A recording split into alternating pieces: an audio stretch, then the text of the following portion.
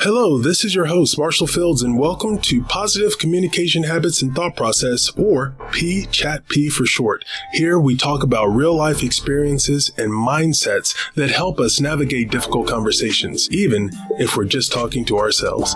We can change the world by changing how we talk to it. I love the part where you talk about being in the classroom and, you said you came in naked and then quickly put on a winter parka.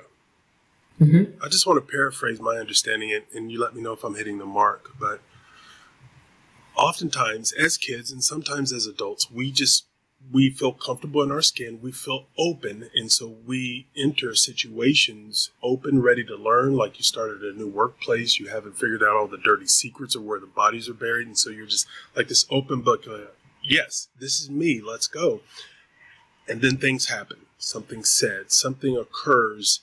And then you cover up. You close off. Because now you realize there's not a level of psychological safety. So you don't feel vulnerable.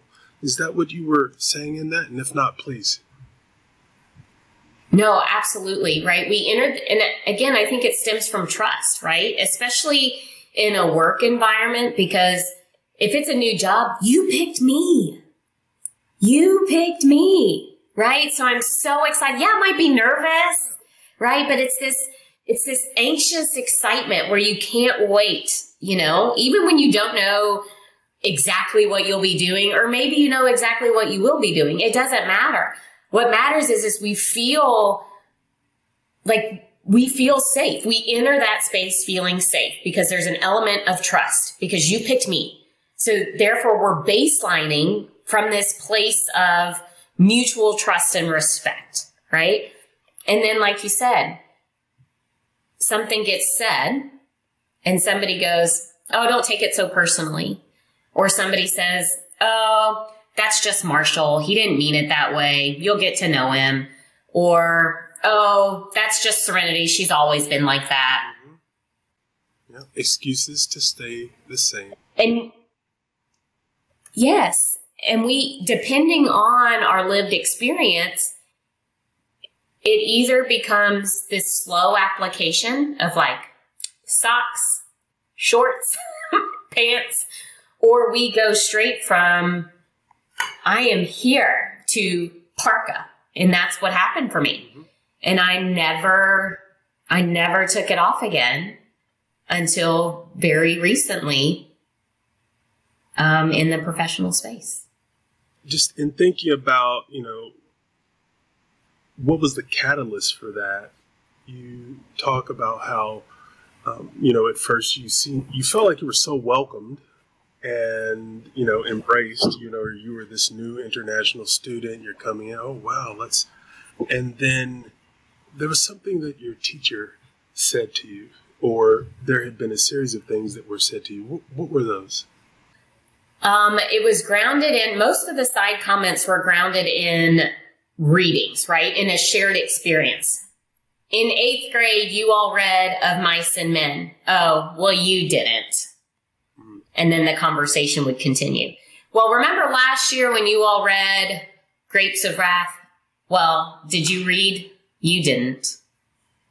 Right? It was this series of shared experiences, academic shared experiences, and the clear distinction of everybody else, right? The calling out by the teacher that everybody else has this shared experience except this one, right? It's like being in the room and the spotlight is only on you, right? It's not, which is not the same as being the only one in the dark. You can hide in the dark.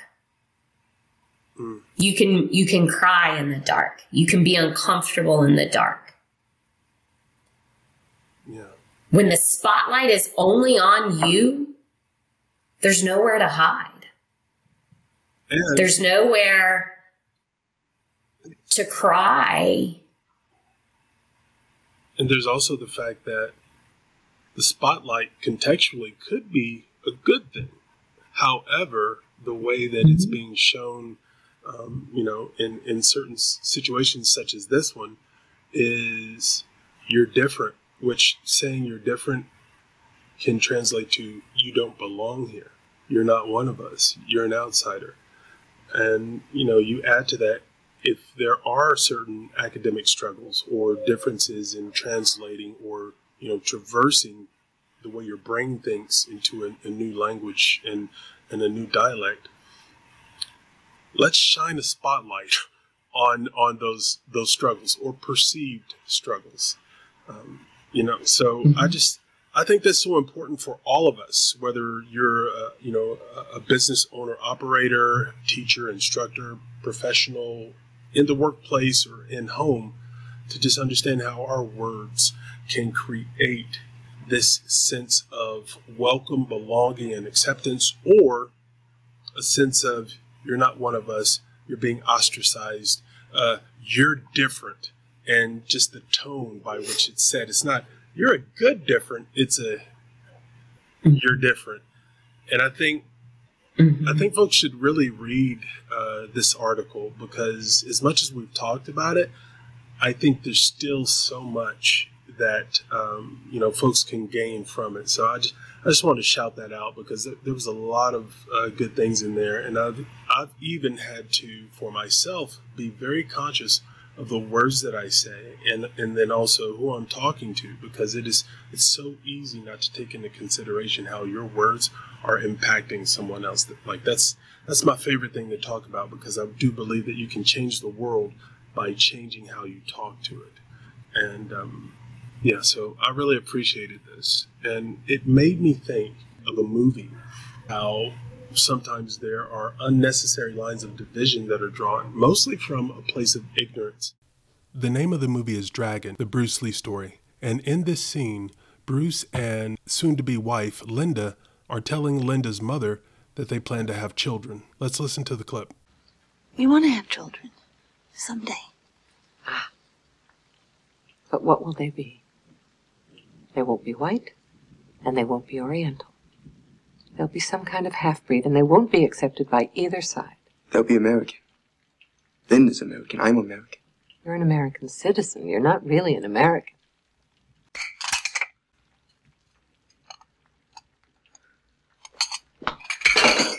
Bruce. You'd better put a Band-Aid on that cut, Mr. Lee. Bruce. Bruce. The way people can frivolously say things that will impact you. And you could tell she wanted, you better put a cut. The cut on his hand is the last thing that we should probably address in this situation. Just me. But her level of awareness, her level of sensitivity to the weight of the words that she just said, wow. We all do it, right? We all say something we didn't mean, right? Or it didn't come out like we meant it, or we didn't realize the impact it had. And, that was not our intent. And it's just so hard. I have friends that have a podcast, Where Are You Really From?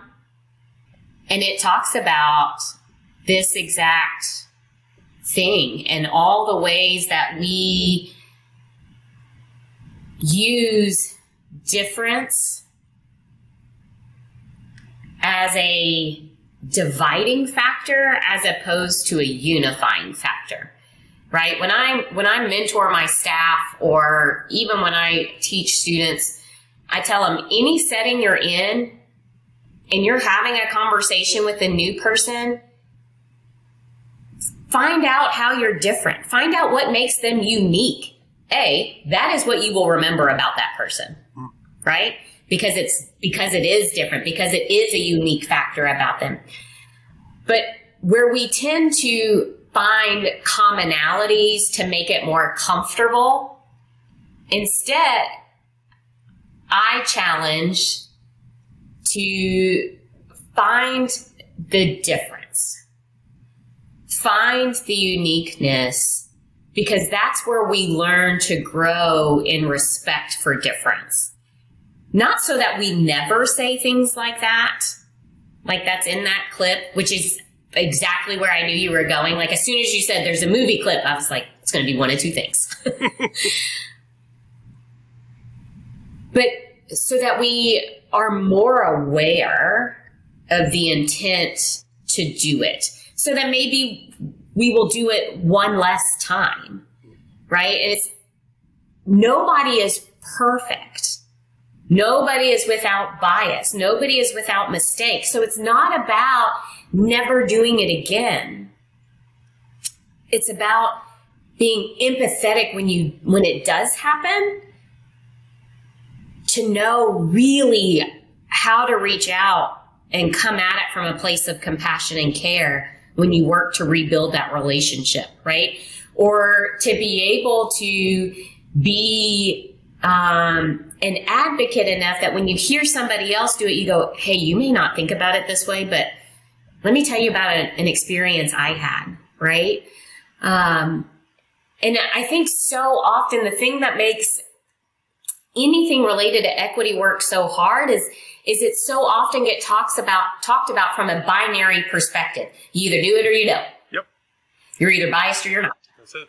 You're either racist or you're not. Like, that's not how it works, right? Like, that is not acknowledging the humanness of it, right? My story is not your story. We probably have shared experiences because we have similarities, but even if we were exactly the same, our stories would not be the same. True. Our lived experiences are not the same, right? And so it's never about knowing all you can know about everybody so that we all create the one shared experience and we all have the one shared experience. Like, how boring would life be like that, right?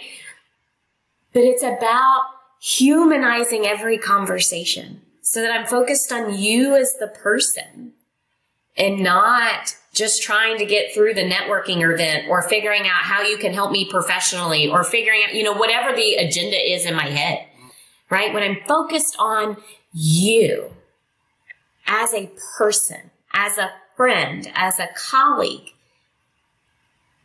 then we come to respect each other through our differences, because of our differences, and highlight those differences as like, dude, this is the guy. Like, he is such an advocate and a friend for me. And we have these really deep, difficult conversations about topics that most people run from. Right? But it came from a place of like, hey, let's figure this out. Who are you? What are you interested in? Right? I think your first question to me was, what are you passionate about? And that was a year ago. Yeah. Because we focused on each other, not literally not anything else other than the care and compassion for the person on the other side. And it just gets forgotten. Yeah. Like, human beings innately are interesting. You can take what someone would potentially find as mundane or boring, and if you look close enough, if you listen long enough, you will find a whole universe of things that could probably hold your attention. And I think that's how I try to approach every conversation. Stay curious. Simon Sinek had a quote. He said, good leaders always stay more curious than judgmental. And I think oftentimes when people begin a conversation, they begin it from a standpoint of preconceived notions. They're listening to hear validation or confirmation of what they already thought. And I've even seen it on people's faces when they start to have this argument of what you're saying, of how you feel or how you perceive a situation against how they think you should or how they think you really do or how they view you. They fight for their preconceived notion or version of what you should say or how you should feel. And that in and of itself destroys the possibility of a conversation that will yield any type of genuine fruit. So I'm with you 100% on that. And I find it more interesting when you can have conversations through a blank canvas and it's like, hey, I'm listening to you. Here's a paintbrush. Dip into your heart, dip into your brain. What's going to hit the canvas? What's this going to look like when it's all over with? And that leads me to some general questions that I have, because after we go through our general questions, which I'm excited to hear your responses, then we're going to spin the wheel. Okay? We are going to spin the wheel. Very excited about the wheel. Oh boy, it's going to be good. I promise you. I promise you. You guys are going to love it. So, first general question. Your research focuses on the intersection of social justice and leadership. How can leaders promote diversity, equity, and inclusion in their own organizations and communities? It has to be embedded and it has to be intentional. My work focuses on policies and processes, right? So how are we, or how have we created infrastructures that by design make it harder for some to access, right? And that can be because it's a formal structure in policy and process, or an informal structure and it's built in culture, right? Inside every organization, you can identify, anybody who works for that organization can identify that person will never get promoted, that person will never get promoted. But you have to ask yourself as a company, as an organization, why is that, right? And what happened along the way that we set up that person or out group of people to fail? Because ultimately that's what we've done, right? So from a leadership standpoint, it's about staying uncomfortable and building in not just the one-time strategic plan where you talk about some goals and outcomes and then the action items. And then by the time you're done with the 18-month process to build the 5-year strategic plan, so you're really already 2 years in, everything after that becomes performative, right? It's about really taking the time, which may take 18 months to 2 years at the beginning, to really identify some critical holes. Who needs mentorship? How are we identifying our talent inside of the organization? How are we supporting leaders to grow, right? How are we, I'm a big fan of grow and let go. So if we're not operating from a space of we should be building such strong leaders that other companies want to recruit them, we're doing them a disservice. We want them to stay. We should be building the retention model and the company culture so that they stay. But we want them to be so good that they are highly sought after. How do we do that? How do we make that case? How do we make that strong? So for me, from a leadership perspective, it's about policy and processes, not programming and events. Those can come. Those are support elements. Those are wraparound support elements. But the policy and processes have to be equitable. So as an educator, how do you incorporate principles of social justice into your teaching? Like, what advice do you have for other educators who are interested in doing the same? Is it the same answer? This is my favorite part. This is the cheat question, right? Because the intersection of everything is people, right? So if we're not focused on the intersectionality of every industry with the community so that we're creating people-centered, future-focused communities, everything dissolves. Nothing is sustainable, right? So it doesn't matter if you're in corporate finance, investment banking, nonprofit sector. The intersection of all those things is still the people inside of our communities, right? And it actually, people always want to talk about make the business case for diversity. Cool. We can do that and we can cite those numbers. But at the end of the day, it's very basic, right?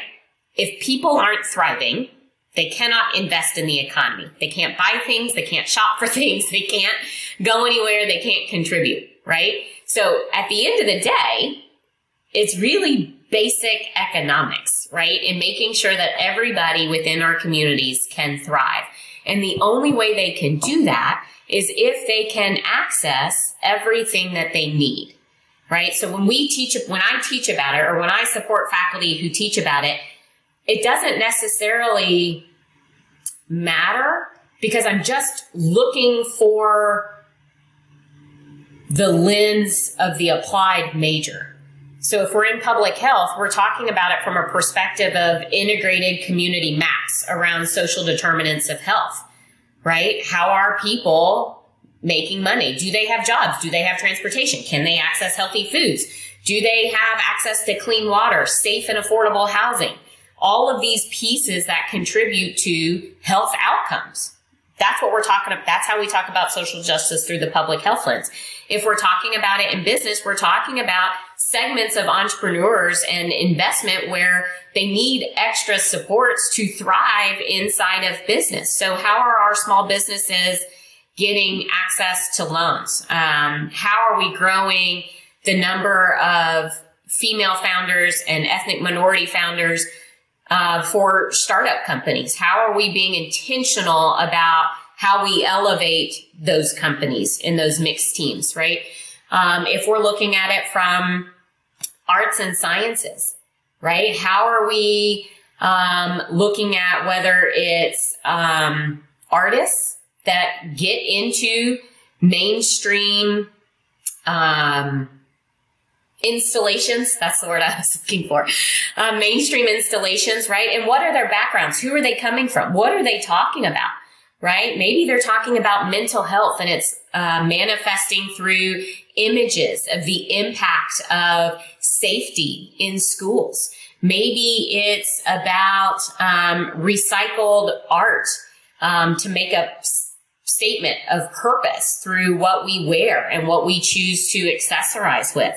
Maybe it's a company like Anshul out of Louisville who works in sustainable clothing, but they use, and sustainable fashion, textiles, but they use women in India who have been part of the sex trafficking industry and are really working to break the generational gap in poverty and in sex working by employing these women intentionally, right? That's social justice. Maybe it's New Frontier out of Moorhead and they're focused on circular denim for a healthier planet while also employing people out of Eastern Kentucky and generating, revitalizing the economy in Eastern Kentucky by keeping their headquarters there, right? That is social justice and economic development. So as an educator, it doesn't matter what the topic area is. At the end of the day, it's about people-centered, future-focused communities. And we humans, every human, you, me, and the white guy downstairs, we all sit at that intersection and we have to be thought of from those are three very different lenses by companies to consider how do we make sure we're all thriving so those businesses thrive. When the communities aren't thriving, the people in the communities aren't thriving, the businesses don't thrive.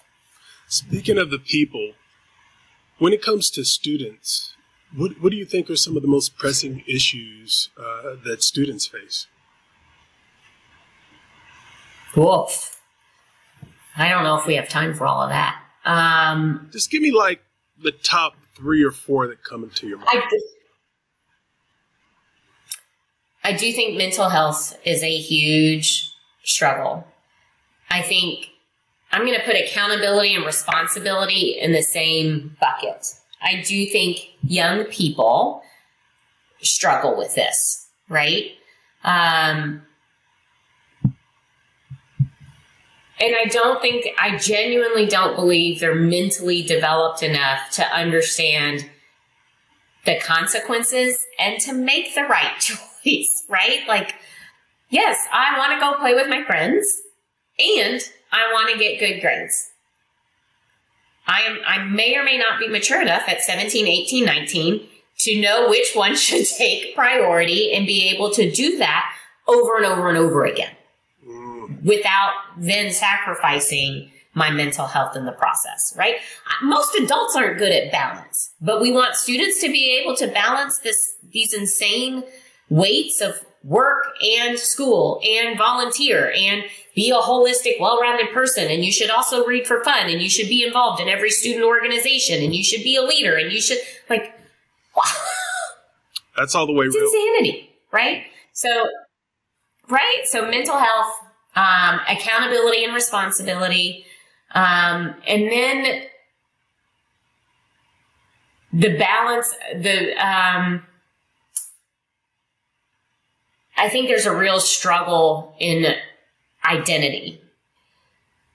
But I mean that from a place of social pressure. Who am I supposed to be?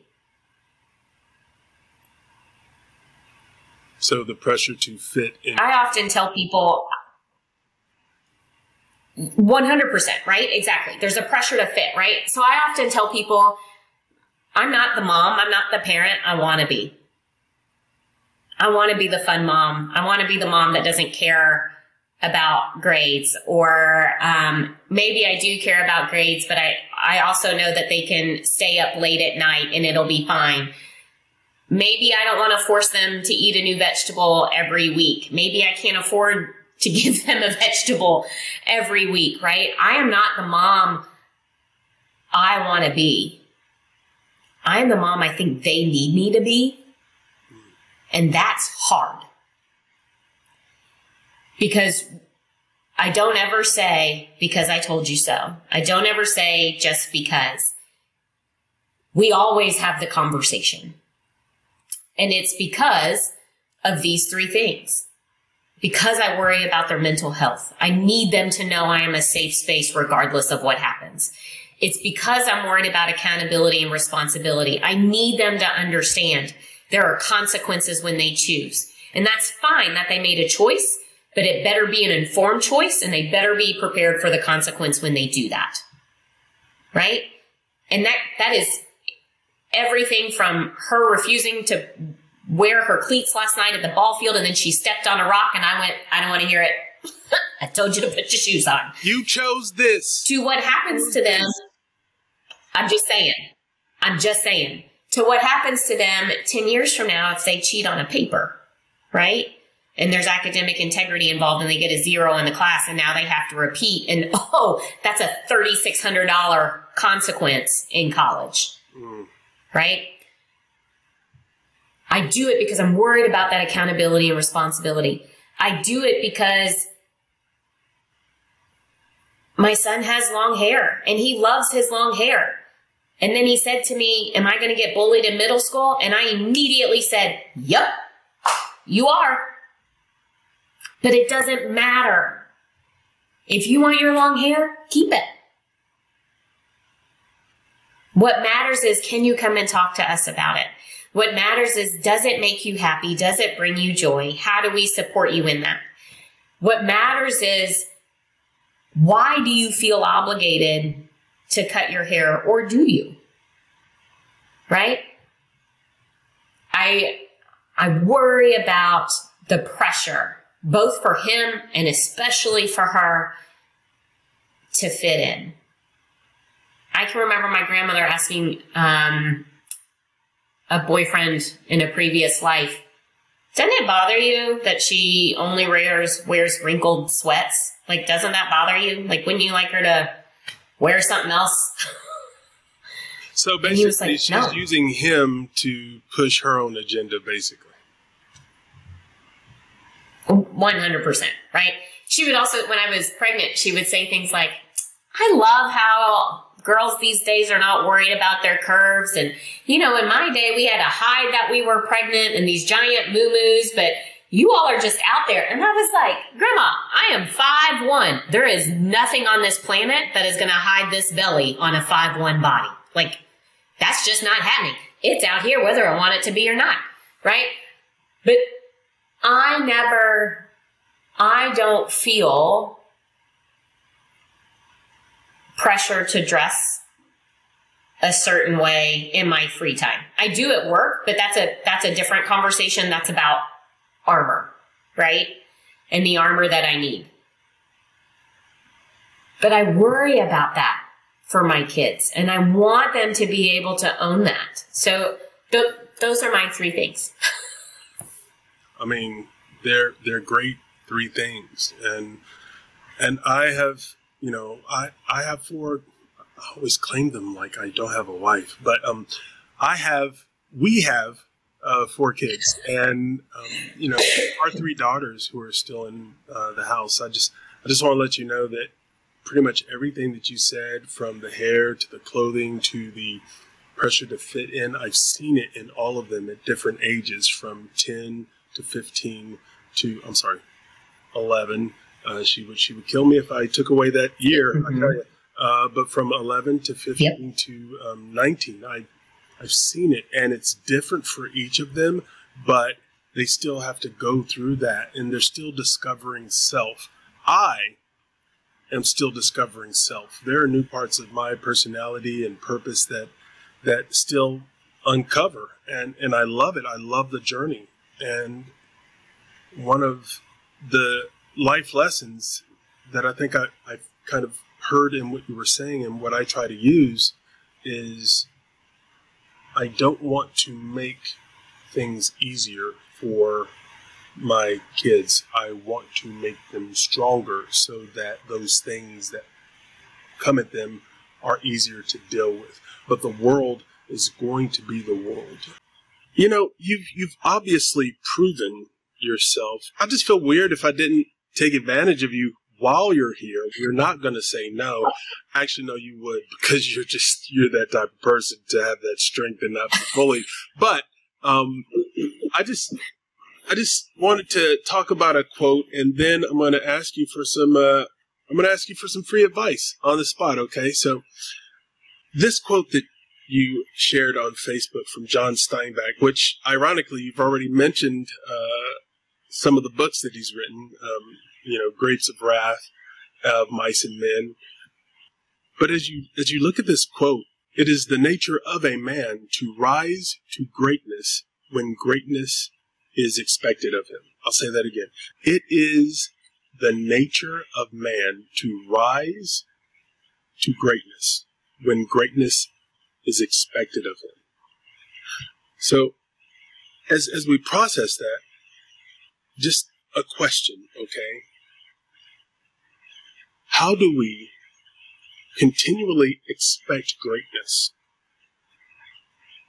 while at the same time not putting unrealistic demands and pressure on those we're trying to develop, whether a parent, teacher, student, business owner? How do we do that?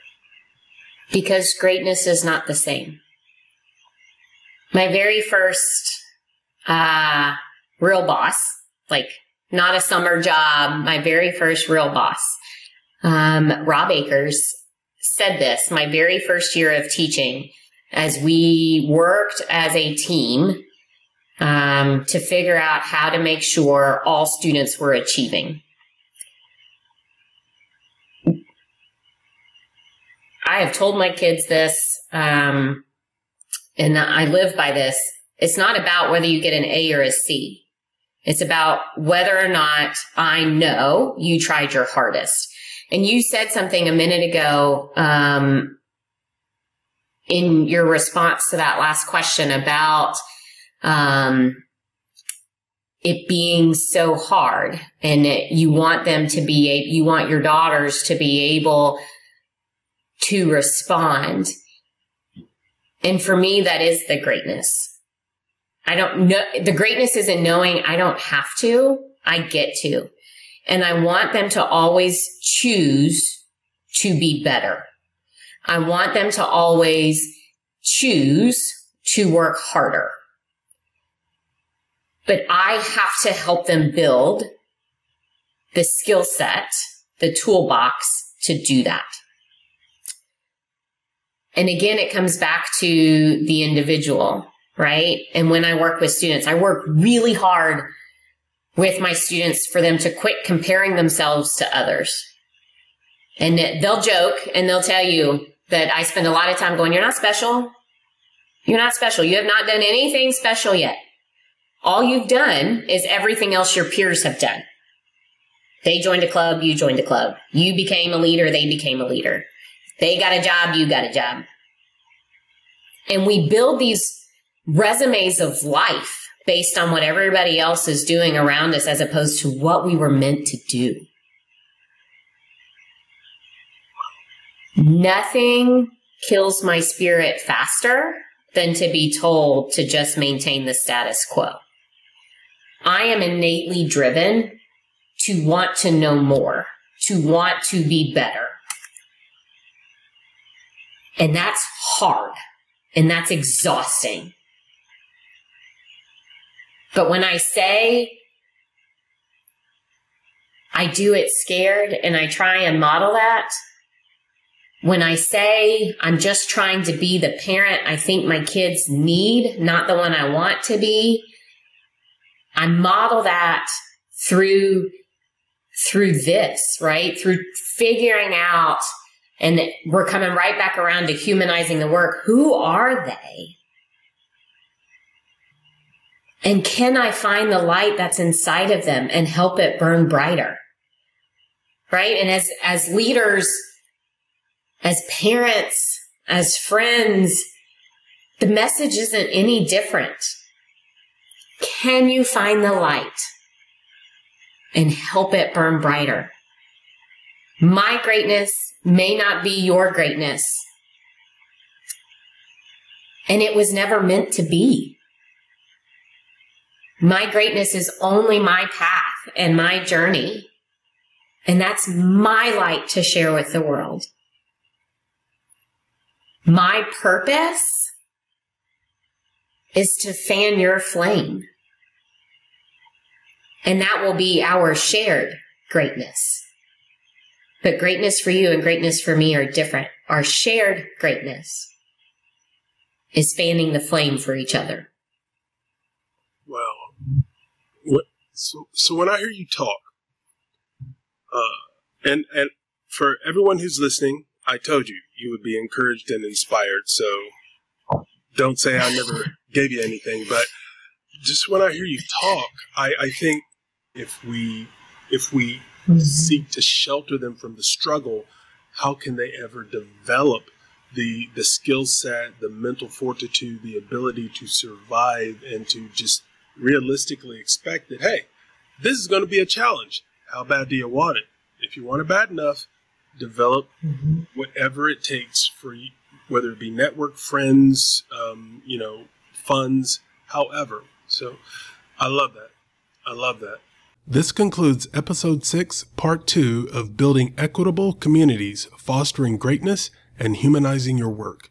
Check out the conclusion of this interview in part 3 coming up next. We get valuable advice on launching a business. Dr. Wright will face off against the wheel of topics, where she'll be faced with a series of complex questions that she must answer unscripted with zero prep. On the wheel of topics that will be spun, there will be religion, economics, entertainment, education, labor, law, politics, sex, and war.